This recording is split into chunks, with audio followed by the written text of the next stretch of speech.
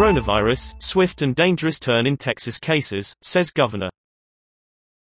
The governor says 5,000 people are being admitted to hospital daily as Texans are told to wear masks.